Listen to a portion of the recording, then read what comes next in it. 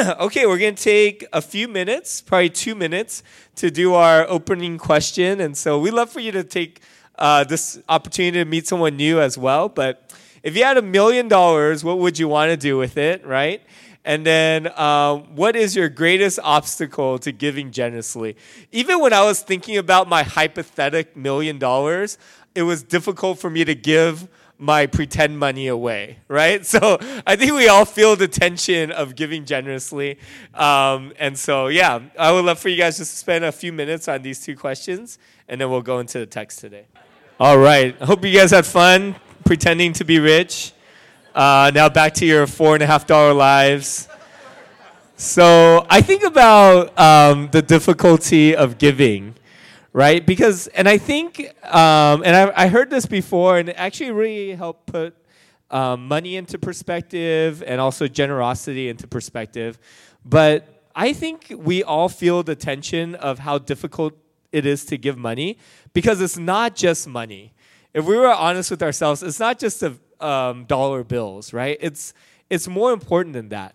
And so this is not like, please don't try to pick this apart because you can. So here's like a really general, one-sided, flawed view of money, but it helped me, by the way. So I think we've all heard time is money and money is time, right? And that's true. We exchange, in some ways, we exchange our time for money. We all go to work, and we go to work for a certain amount of time, and we're compensated by a paycheck. And we're all in some ways trading in our time for money. Of course, you know, a lot of us love what we do and so on and so forth, but for simplicity. And then when you think about your life, it would be the summing up of all of your time on earth, right? Your life in some ways is the sum of all the time, all the hours and years that you have on earth.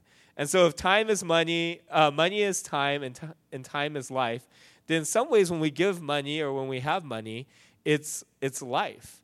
And so parting with life is pretty difficult. Parting with something we traded in portions of our life for is a difficult task. I think that's my biggest obstacle when it comes to being generous, even with my pretend $1 million, is that there's a sense that when I give money away, I'm giving life away as well. You know, we followed a few themes from Easter, and one of the themes we talked about was resurrection, what it looks like to die and then be resurrected again. And then last week, we spoke about contentment and how we can't get to contentment and we can't feel the fulfilledness of Jesus until we first fill the need in ourselves, right? Need precedes grace. Hunger precedes the bread of life.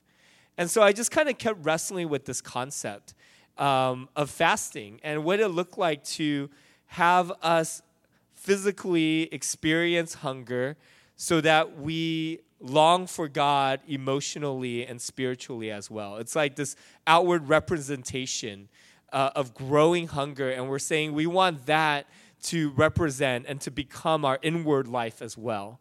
That this growing hunger and having space for that is actually a good thing, because then we know we need Jesus. And we're saying that until we have him, we're not going to satisfy this with other things, and also that we cannot. And I think giving has this pattern of death and resurrection as well. That as we give, there's this sense of dying if we're giving in some ways our life. But also there's a resurrection in sitting with emptiness and sitting with need and saying, God, it's not my degree, it's not my boss, it's not my career, but it's ultimately you that provides and satisfies. And so I hope that we can get there through the text this morning, and that we would also think about money as more than something material and more than something that is peripheral, but that is important and spiritual and has eternal consequences. Because if we don't do that, we start to segment and isolate one of the most important categories of our lives from our walk with the Lord. So Paul has a really personal context to the passage that we're going through. He's speaking to the Philippian church, and he had been with them for a long time. And now part of why he's writing this whole book is because he wants to encourage them. But why he wants to encourage them is because they're a church that has given generously to his ministry. They've been a big encourager and a big enabler for why Paul is able to do what he does. We're going to finish off the book of Philippians today. So in chapter 4, verse 10, we hit this last week, but we're going to talk about it again and then move to verse 14. It says, I rejoice greatly in the Lord that at last you renewed your concern for me. Indeed, you were concerned, but you had no opportunity to show it. Yet it is good for you to share in my troubles. Moreover, as you Philippians know, in the early days, your acquaintance with the gospel, when I set out from Macedonia, not one church shared with me in the matter of giving and receiving, except you only. For even when I was in Thessalonica, you sent me aid more than once when I was in need. And so Paul was kicked out of Philippi. There was this riot going on. And he continues, after he prays for the church, to plant other churches. And in this journey, the Philippian church invested into his ministry. And because of their investment, the Apostle Paul was able to plant more churches in their partnership with him. But also, they invested in Paul not only when he was doing well in ministry, when he was planting churches, but even when he was confined to a prison. They had lost touch with him. They didn't know what happened or where he was going. Communication was really sparse at the time. But once they found out he was in Rome in prison, they sent one of his elders to him to take care of his needs and with a large sum of money. Because at the time, if you were a prisoner, you weren't taken care of. You could die from starvation or medical needs. The prison didn't take care of you. You were reliant on your friends and family to send people and to send money for your needs. And that's what the Philippian church does. One of the first things I see in this passage is that the Philippian church shared in the matter of giving and receiving. No one else did, but they did. There's this sense that the Philippian church wanted to invest in Paul and in his ministry, in him personally and in the work that he was going to do. One of my favorite shows is Shark Tank. Any of you guys watch that show? I especially like it when the egos start battling, like the alter egos. That's like my favorite part. And then there's this guy named Chris Sacca, and he's like a really big investor. And every time he goes up, he does this like self-promoting ego boost of how he invested in Uber and Spotify early on, and how he was one of the creators of Instagram and Twitter, which is a really impressive resume. But it's funny because every episode he has to like revisit his resume, and that's like why I watch, right? And all these investors are coming in. And they have in their mind, they want to take part in this entrepreneur. They want to take part in the potential of how much they can make money and the kind of impact they can make with their new invention or with their business. And, you know, when I look at what it means to be Christians, I look at the history of the Christian faith and how people have saw kingdom investments in the same way. That people have looked at what does it look like to invest in God's kingdom and get a return on investment, but in his kingdom expanding. Paul had people do that for him. And think about what it means to be like, man, I invested in Paul's ministry.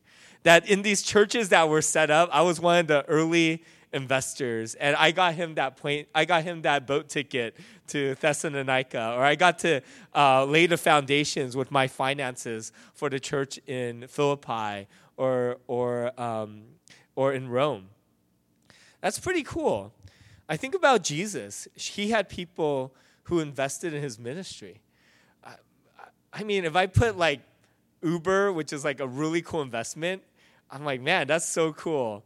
But then if I got to say, I helped invest in Jesus' trip from like Jerusalem to Judea, or when he sat with the Samaritan woman, you know, I got to fund him for that. Wouldn't that be crazy?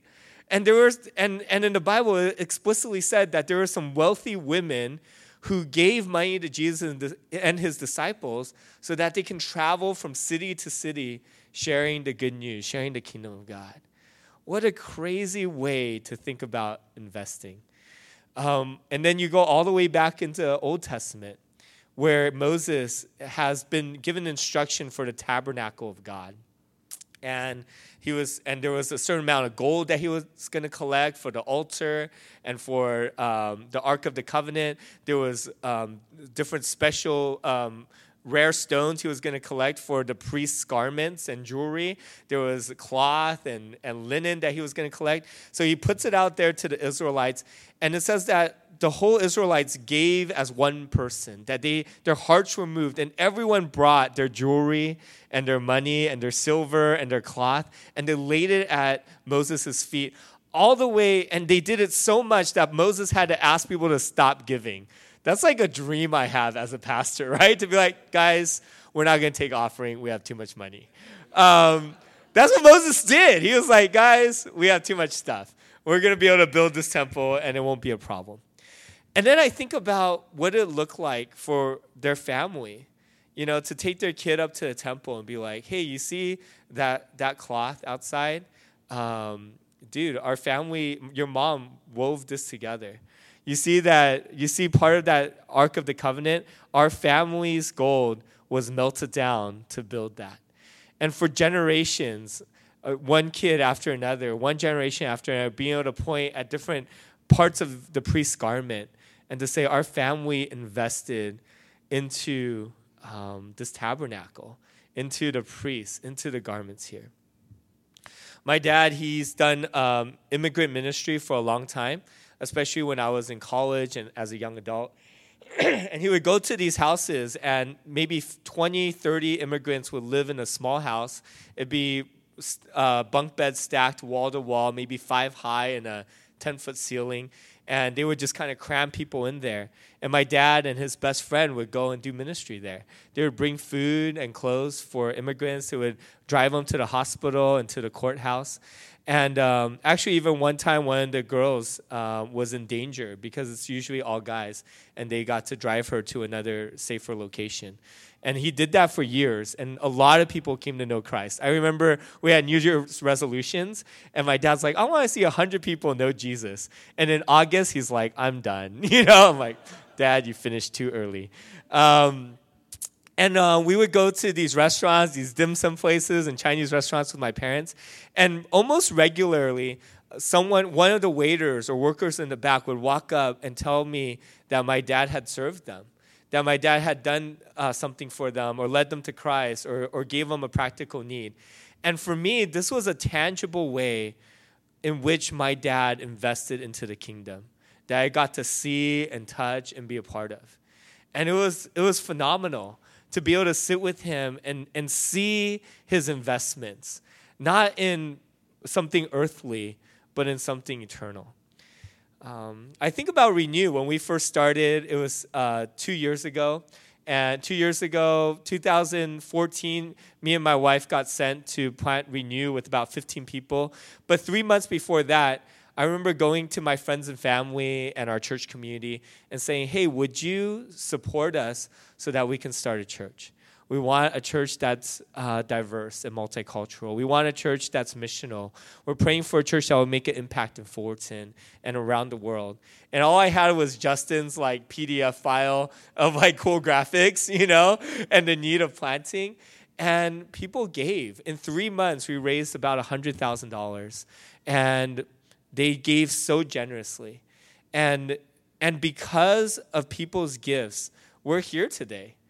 That from the tabernacle to Jesus' ministry to the first churches on earth to Renew to Grace and Sarah and Danelle and so many of us going on missions, we give to God's kingdom and we see it expand, and it's amazing. And I hope that at the end of your time on earth that you would have not only a physical portfolio but a spiritual portfolio as well. That has given to dividends. When I was a kid, I remember I I was given a dime by my mom. Not that I could spend that, but I was like, God, I want to give you my dime, right?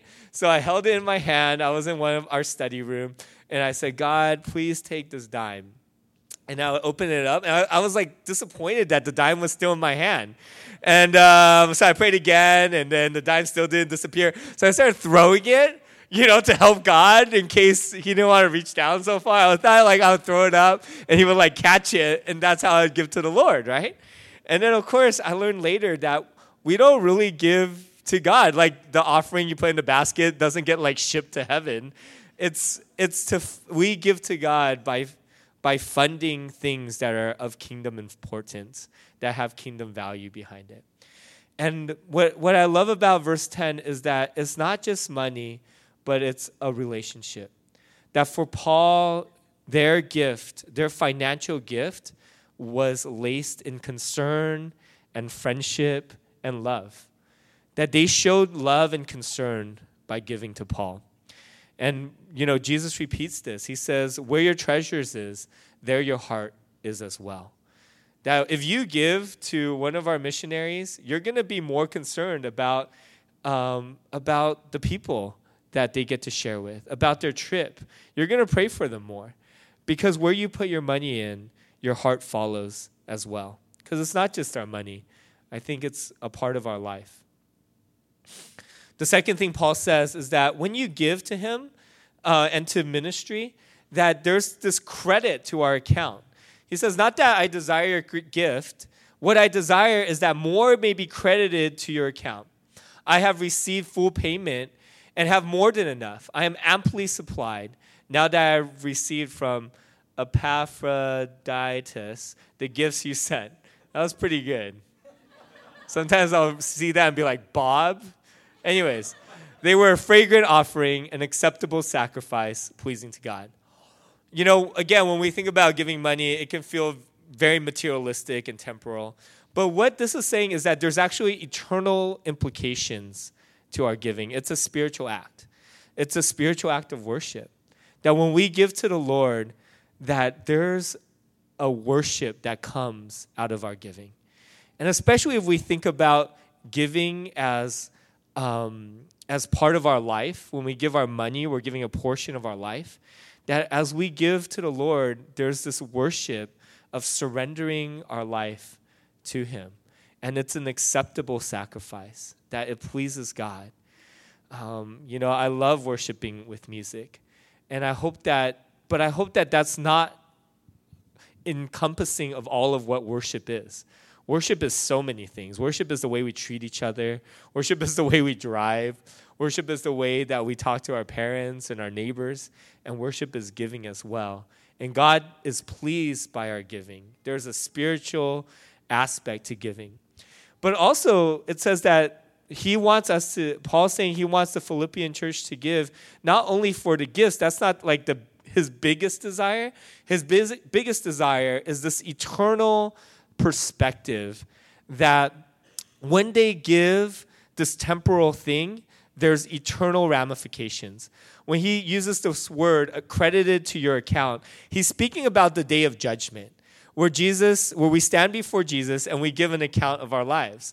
We give an account of the time we've had on this earth, of the talents that we've had, of the people that we got to influence and that he surrounded us with, our education, and also of our money. And it's a really great day if you're a Christian, because as a Christian, you stand before God, and even though he sees all of our sins and failings, he wipes that away because he says Jesus has forgiven all of those things. So our accounting is not of the evil we've done because he's paid for it, but he's accounting the righteous things we've done.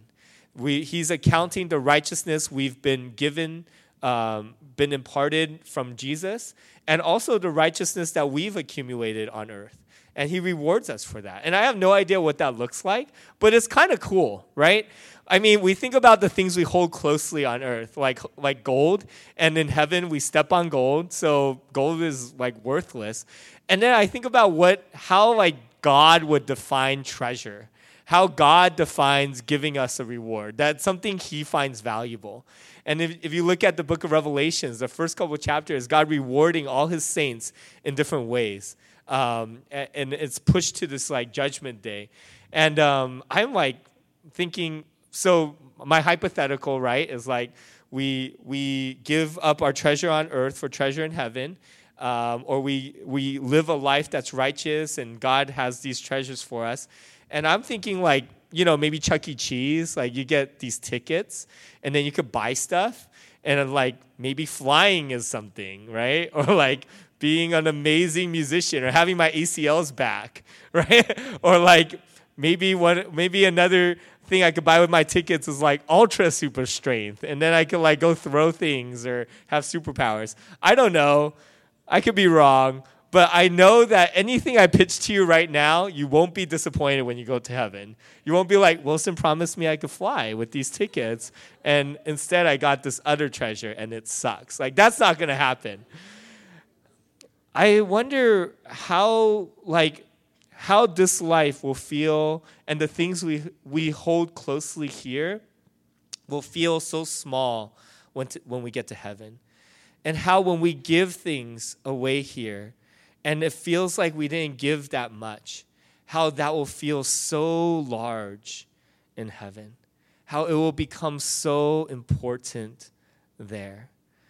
I'm like so grateful for the people who have partnered with Renew.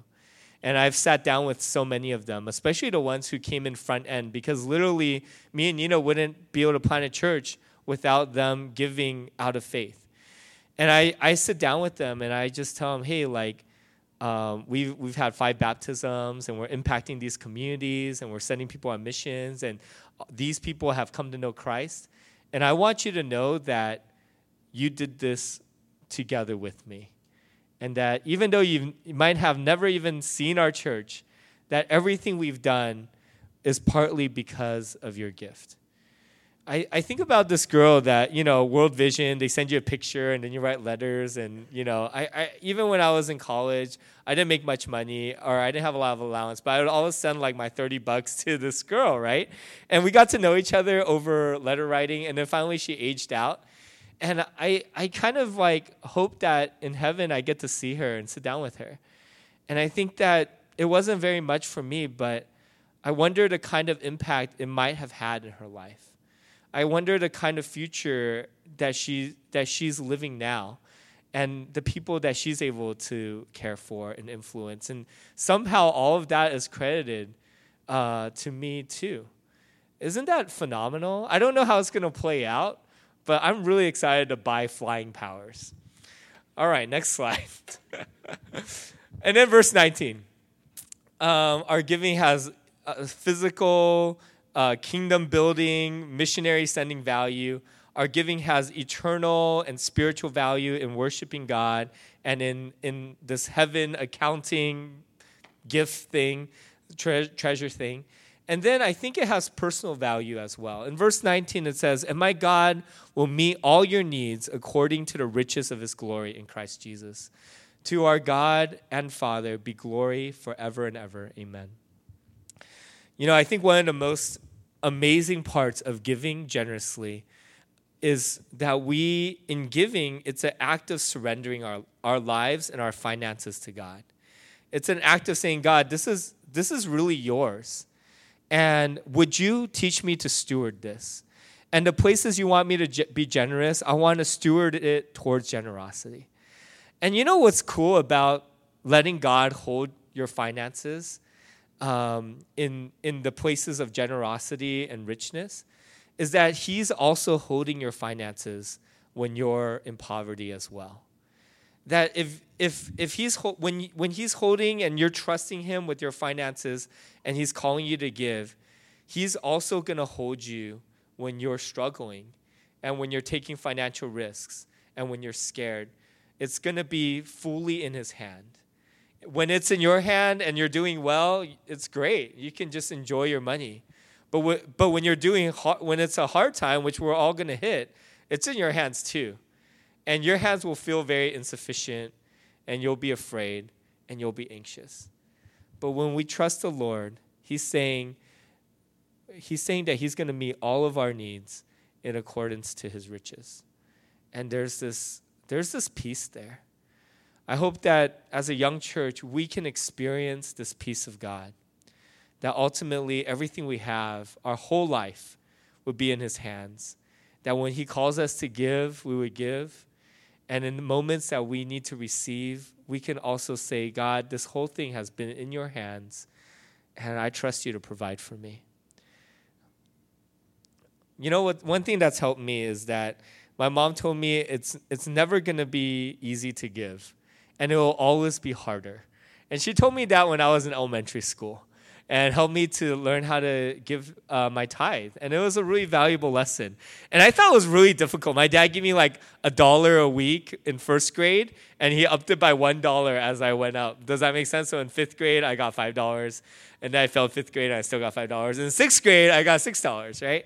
And every Sunday, I like count how much my tithing would be for God, and I would faithfully give to the Lord. And sometimes I would give like above and beyond, like 25% out of my dollar, which is a quarter.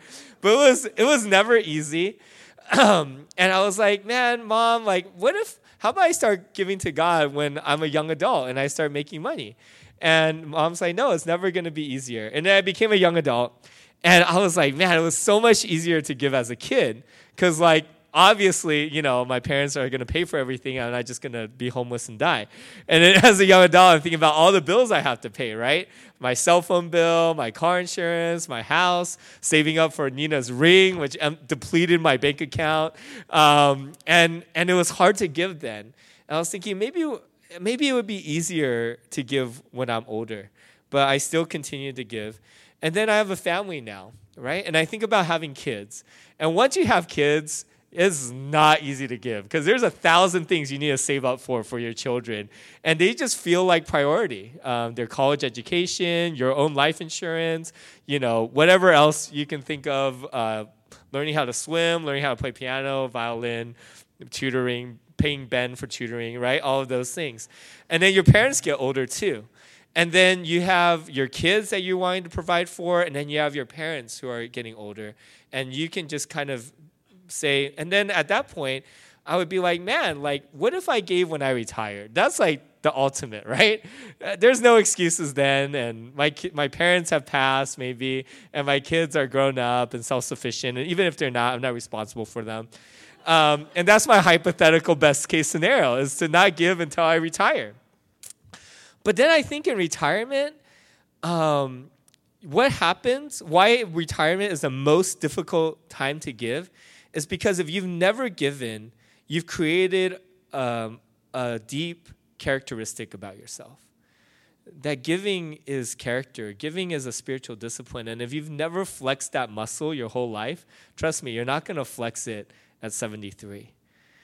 And so I had this conversation with this woman who's given about $40,000 to Renew to help us start up over the last couple of years. Her and her husband has a foundation. They're very wealthy. And I remember I get mentored by her once in a while. And I asked her, like, when did you and your husband start giving? Like, did you start giving when you became a millionaire? She's like, no. Me and my husband, our first job, we made 20-something thousand a year. We were living in this small apartment. But when we got married, and even before our marriage, we decided we would be generous. That whatever God entrusted with us, we would give as much as we could. And she said, Wilson, I gave when we had $20,000 a year. I gave when we had $30,000 a year. We gave when we had $50,000 a year. We gave when we had $200,000 a year. And it never got easy, but we learned that it was all about trusting God. And that the more we gave, and it says this in 2 Corinthians, right? Like, you reap what you sow. This is where I go into hardcore prosperity gospel. I'm just kidding. It's pretty cool, though. I probably have it on my slide. I'll throw us over there. Let's see. Okay. No? Sorry, did I mess this up? 2 back.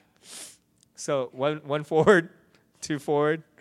All right, here we go. So if you sow sparingly, you reap sparingly. If you sow generously, you reap generously. So there's this principle, and it's talking about finances, of giving to God and getting. And that's what she was talking about.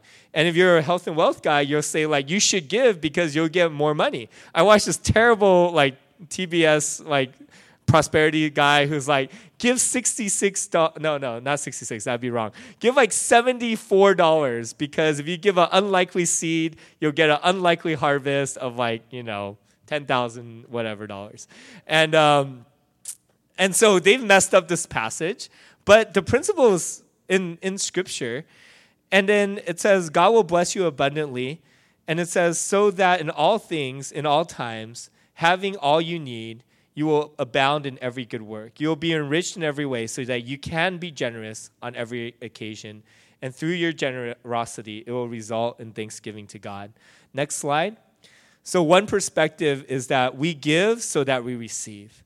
But this passage is saying we give first because we've been given, because everything we have, God's given us. And we give, and then we will receive. Principle is we will receive. Principle means that it doesn't happen every time, but that's mostly what happens. That's how God tends to operate. When we give and we steward well, He will give us more to steward. And then we steward more so that we can give more. The end goal is always to continue to give. The end goal isn't wrapped around us. It's wrapped around others. And that's where the mistake comes in with prosperity gospel. It's always wrapped around your own wealth. But God's saying, no, give, receive, and continue to give. And that's what she showed me. And through the story of her life, she showed me what it looked like to be about giving, no matter what she had. And she quoted this text to me. And it was really powerful. I pray that wherever you are in life, that your heart would be to be generous, that you would desire to give. Today we're talking about finances, but it's so much more than that. I hope that you would be willing to give your friendship to each other. As a church, we've kind of settled in a little bit. But I hope that everyone who comes in, we would still feel like we have one more. We're always open for one more person in our friendship group. We're always open for one more person to come hang out at like the OC market, right? I hope that we would be generous with our gifts, that we would desire to serve the community of Renew and to serve the communities that we've adopted. My prayer is that 100% of people who come on a Wednesday or Tuesday or Sunday night for small group would be the ones that show up at Apartment Life and at our laundromat and at our special needs ministry. I hope that we would be generous and that we would lay our lives before the Lord and desire to give to Him because He's given to us first. And because when we give, He gets glory from us and from people around us. Father, we come to You today, and we're so grateful for all that we've received. I pray that our lives, every part of it, we would place in Your hands. And there's this great joy and freedom that comes from placing things giving things to You, living life content and full because we found it all in You, Jesus, and You hold it. So I just ask that You would allow us to trust You with every aspect of our lives. We think about Jesus, how You trusted the Father, how You trusted Him with Your life, even on the cross, even at death, You trusted the Father to raise You up. We think about Jesus, how You gave Your life for us. You gave Your body broken for us. You gave Your blood shed for us. And today, as we take communion, we just remember the way that You sacrificed first, the way that You gave first, so that we can give and sacrifice second and in response to You, so that others can know about Your sacrifice and Your love for them. In Jesus' name, amen. We'd love for you to spend a little bit of time in prayer and also to take communion.